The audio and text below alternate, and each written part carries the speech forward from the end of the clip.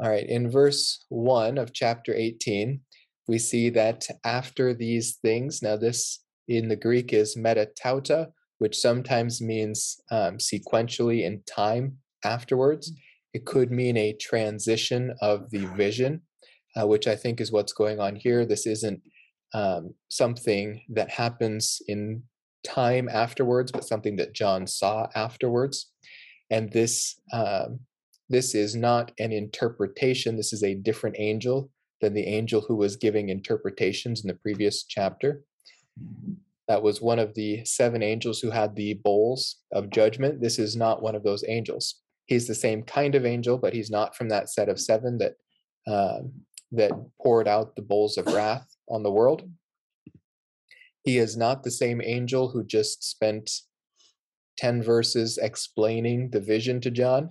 He is coming now to declare something after John has received a vision and an interpretation of that vision.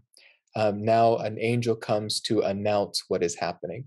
And we see that not just a religious aspect to this kingdom, but a political aspect to this kingdom of Babylon. This angel comes down from heaven. This is important. There are demonic forces occupying the world at this point. This angel is not coming up out of the earth like the angel who indwells the false Christ at this point, the fallen angel. He is coming out of heaven, just as angels have come out of the temple to announce God's victory over the world, to announce God's judgment. If you remember from back in chapter 14 or 15, the temple was closed until all of the judgments were completed. So this angel is not coming from inside the temple, but he is coming from heaven, and he's coming from the presence of God. He was just in the presence of God who sits sovereignly on his throne, and we see evidence of that. There is also an earlier parallel in Revelation 10. We saw another angel. There's no indication that this is the same angel, but they are described very similarly. In Revelation 10, it said, "I saw another angel, or strong angel, coming down out of heaven, clothed with a cloud, and the rainbow was upon his head. His face was like the sun, and his feet were like pillars of fire." So this was the artist rendition of that angel, and this might be a very similar angel. We don't get all the same description of him, but he is one who is coming down from heaven, who has great authority, and he is illuminated physically with the glory of God. This would be an even more stark image, because in Revelation chapter 16, the lights were turned out on earth. So this is probably the first light that they see since that happens. Now, this is asking you guys to go back a couple of months, but there are 2 views on what this kingdom of the Antichrist, the false Christ, is, where its geographical extent is. The discourse clues seem to point towards this being the entire earth, because the entire earth is the kingdom of the false Christ at this point. But there is also another view that this only happens over Babylon specifically. Either way, chapter 18 is here focused on Babylon. So if this were in Babylon, or this were anywhere in the world, this illuminating angel coming down would be quite a sight to bear after being thrust into darkness that was so dark it was painful. Now all of a sudden you get this glorious light from heaven. And the light didn't come from the angel himself, but it came from being in the presence of God. The same happened with Moses in Exodus 34, where it says, "It came about when Moses was coming down from Mount Sinai, and the 2 tablets of the testimony were in Moses' hand, as he was coming down from the mountain, that Moses did not know that the skin of his face shone because of his speaking with him." Now, there's more parallel here than just his face shining. In Revelation 10, we see that the angel was also illuminated like the sun. and he held in his hand a scroll, and the scroll had judgments written on it. Moses came down from the mountain carrying the 10 Commandments, and now this angel in Revelation chapter 18 comes down announcing the final judgment of Babylon. And in each case, they are given this authority from God. So their illumination and their message both work together to show us that they come as direct messengers from God, having just seen him face to face, and are now communicating God's message, not their own message, to the world, or in this case of Moses, to Israel specifically. So we see that when Aaron and all the sons of Israel saw Moses, behold, the skin of his face shone. They were afraid to come near him. Then Moses called to them, and Aaron and all the rulers of the congregation returned to him, and Moses spoke to them. Afterward, all the sons of Israel came near, and he commanded them to do anything that the Lord had spoken to him on Mount Sinai. So that is very similar with this angel. Everything that the angel announces will come to pass. When Moses had finished speaking with them, he put a veil over his face. But whenever Moses went in before the Lord to speak with him, he would take off the veil until he came out. And whenever he came out and spoke to the sons of Israel, that what he had been commanded, the sons of Israel would see the face of Moses, that the skin of Moses' face shone. So Moses would replace the veil over his face until he went in to speak with him. So this would have been a very tangible evidence to all who are watching these laws coming from the mouth of God through the prophet Moses, that each time he came out of the tent, his face was shining anew because he had been in the presence of God. And so when this angel comes out from heaven, we see that he had just been in the presence of God, and his message comes from God himself. And so he cries out with a mighty voice, and he says, "Fallen, fallen is Babylon the Great. She has become a dwelling place of demons and a prison of every unclean spirit and a prison of every unclean and hateful bird." Now, some have proposed that this fallen, fallen is one fallen for the religious aspect of Babylon, one fallen for the political aspect of Babylon. That's perfectly possible, but I think it simply is a poetic and forceful way of saying it. I think it has more to do with the assurance of the destruction. Fallen, fallen is Babylon the Great. Skip that. Fallen, fallen is Babylon the Great, and then we get another a triplet here of poetry. She has become a dwelling place of demons and a prison of every unclean spirit and a prison of every unclean and hateful bird. Now you'll remember this is like a funeral dirge for Babylon. And John, actually the angel who is announcing this, has organized this into triplets.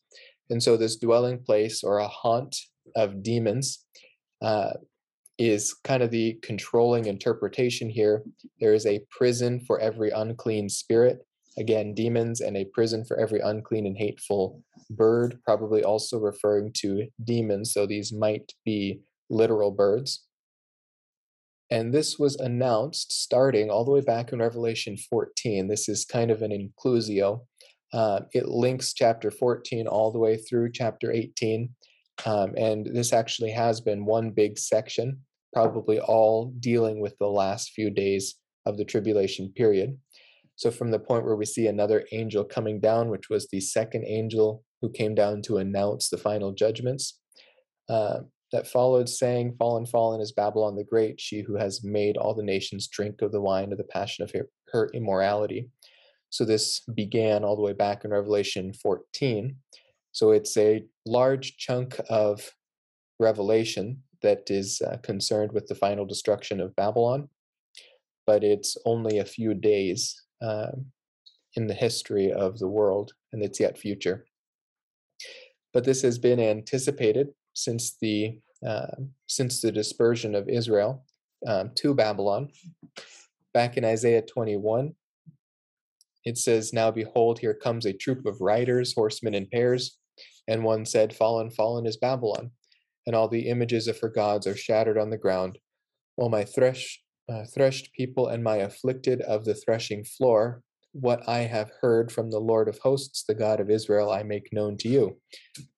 This was prophesied before Babylon fell, and in fact, Babylon fell once before in a single day, but nothing was destroyed at all. It was taken without damaging anything, and it wasn't destroyed physically as a city until it was taken down for repairs and never put back up, because I think it was Alexander the Great was a little preoccupied dying before he could finish the job. So here we've got that triplet: a dwelling place of demons, a prison of every unclean spirit, and a prison of every unclean and hateful bird. And this actually appears multiple times in the Old Testament, especially in Isaiah and Jeremiah, where we see the desolation of Babylon is going to be incredibly complete. Now, if you like listening to a lot of YouTube, like I do, inevitably you hear people looking for the destruction of Damascus, and that it's going to be a complete destruction, but someday people will live in Damascus again in the millennial kingdom. But even in the millennial kingdom, Babylon will remain empty, unoccupied of people. In Isaiah 13, we have this prophecy that Babylon, the beauty of kingdoms, the glory of the Chaldeans' pride, will be as when God overthrew Sodom and Gomorrah, which is a city that is gone permanently and not to return. It will never be inhabited or lived in from this generation to generation, nor will the Arab pitch his tent there, nor will shepherds make their flocks lie down there. These last two clauses have been going on since Darius the king. They never stopped having nomadic tribes living there or shepherds keeping their flocks there. It is going to be a completely empty and barren land after this judgment, so that only wild animals are going to be there. Now, again, there's two interpretations of these wild animals. This may be literal wild animals. There is also some evidence that this might be speaking of demonic creatures. In Isaiah 13, verse 21, it says the desert creatures will lie down there. Their houses will be full of owls. Ostriches will live there, and shaggy goats, which is actually the word for satyr, which is often used for a demon in Hebrew. These will frolic there. Hyenas will howl in their fortified towers. Jackals in their luxurious places. Her fateful time will also soon come, and her days will not be prolonged. This is also prophesied in Jeremiah. Therefore, the desert creatures will live there along with the jackals. The ostriches will also will live in it, and it will never again be inhabited or dwelt in from generation to generation, as when God overthrew Sodom and Gomorrah with its neighbors, declares the Lord. No man will live there, nor will any son of man reside in it. Now, this apparently continues all through the millennial kingdom until this earth is put aside. Now, all these animals listed here are unclean animals under the Mosaic law. They have a lot to do with witchcraft and demonism, so there may be something to that. Put together with Revelation chapter 18, it seems as if this is where the demons will be restrained through the millennial kingdom. That's a pretty popular interpretation these days, and it's nearly convincing for me as well. All other nations will be reborn into the millennial kingdom with those believers who have been in them, but apparently not Babylon. Babylon will remain desolate even through the millennial kingdom.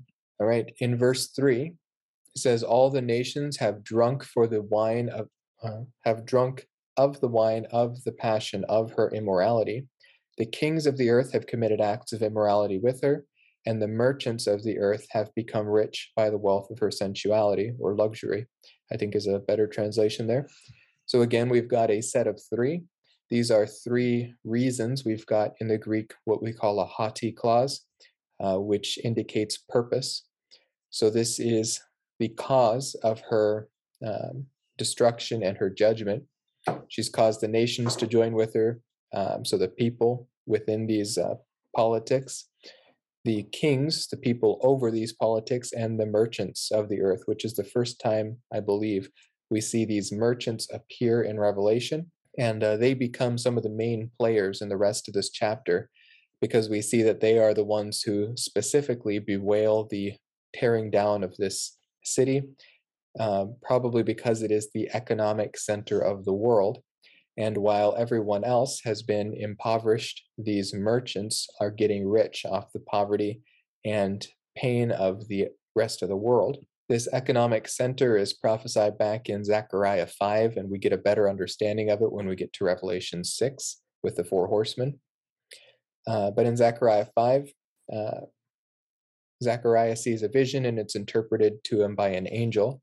It says, "Then I lifted up my eyes and looked, and there 2 women were coming out with the wind in their wings.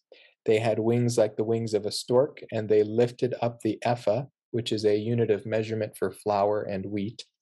"They lifted up the ephah between the earth and the heavens. I said to the angel who was speaking with me, 'Where are they taking the ephah?' Then he said to me, 'To build a temple for her in the land of Shinar, and when it is prepared, she will be set there on her own pedestal.'" And so this is the woman, the same woman Zechariah is prophesying about, which we are watching being destroyed in chapters 17 and 18. This is the economic Babylon. In Revelation 16, we saw this, what probably was the institution of this economic center of the world, where they were able to use this false ephah, and I'll show you why it's a false ephah in a second, or this artificial inflation or commercial system of banking, in order to enrich the city while impoverishing the rest of the world and sending them specifically into famine.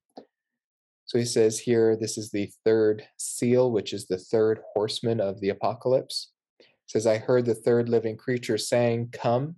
I looked, and behold, a black horse, and he who sat on it had a pair of scales in his hand. And I heard something like a voice in the center of the 4 living creatures saying, 'A quart of wheat for a denarius, and 3 quarts of barley for a denarius, and do not damage the oil and the wine.'"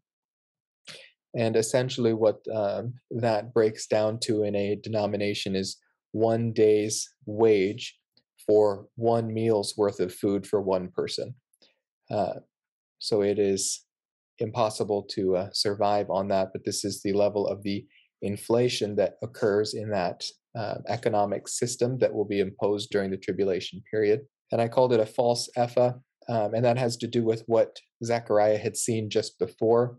It was interpreted for him when he sees an ephah or a basket with a woman in it and a lead weight placed on top of it. It says, "I said, 'What is it?' And he said, 'This is the ephah going forth.' Again, he said, 'This is their appearance in all the land. And behold, a lead cover was lifted up. And this is a woman sitting inside the ephah.' Then he said, 'This is wickedness.' And he threw her down into the middle of the ephah and cast the lead weight on its opening." This lead weight would be the kind of lead weight that is used to balance a scale. This is probably tipping the balances here on this ephah, making it seem heavier than it actually is.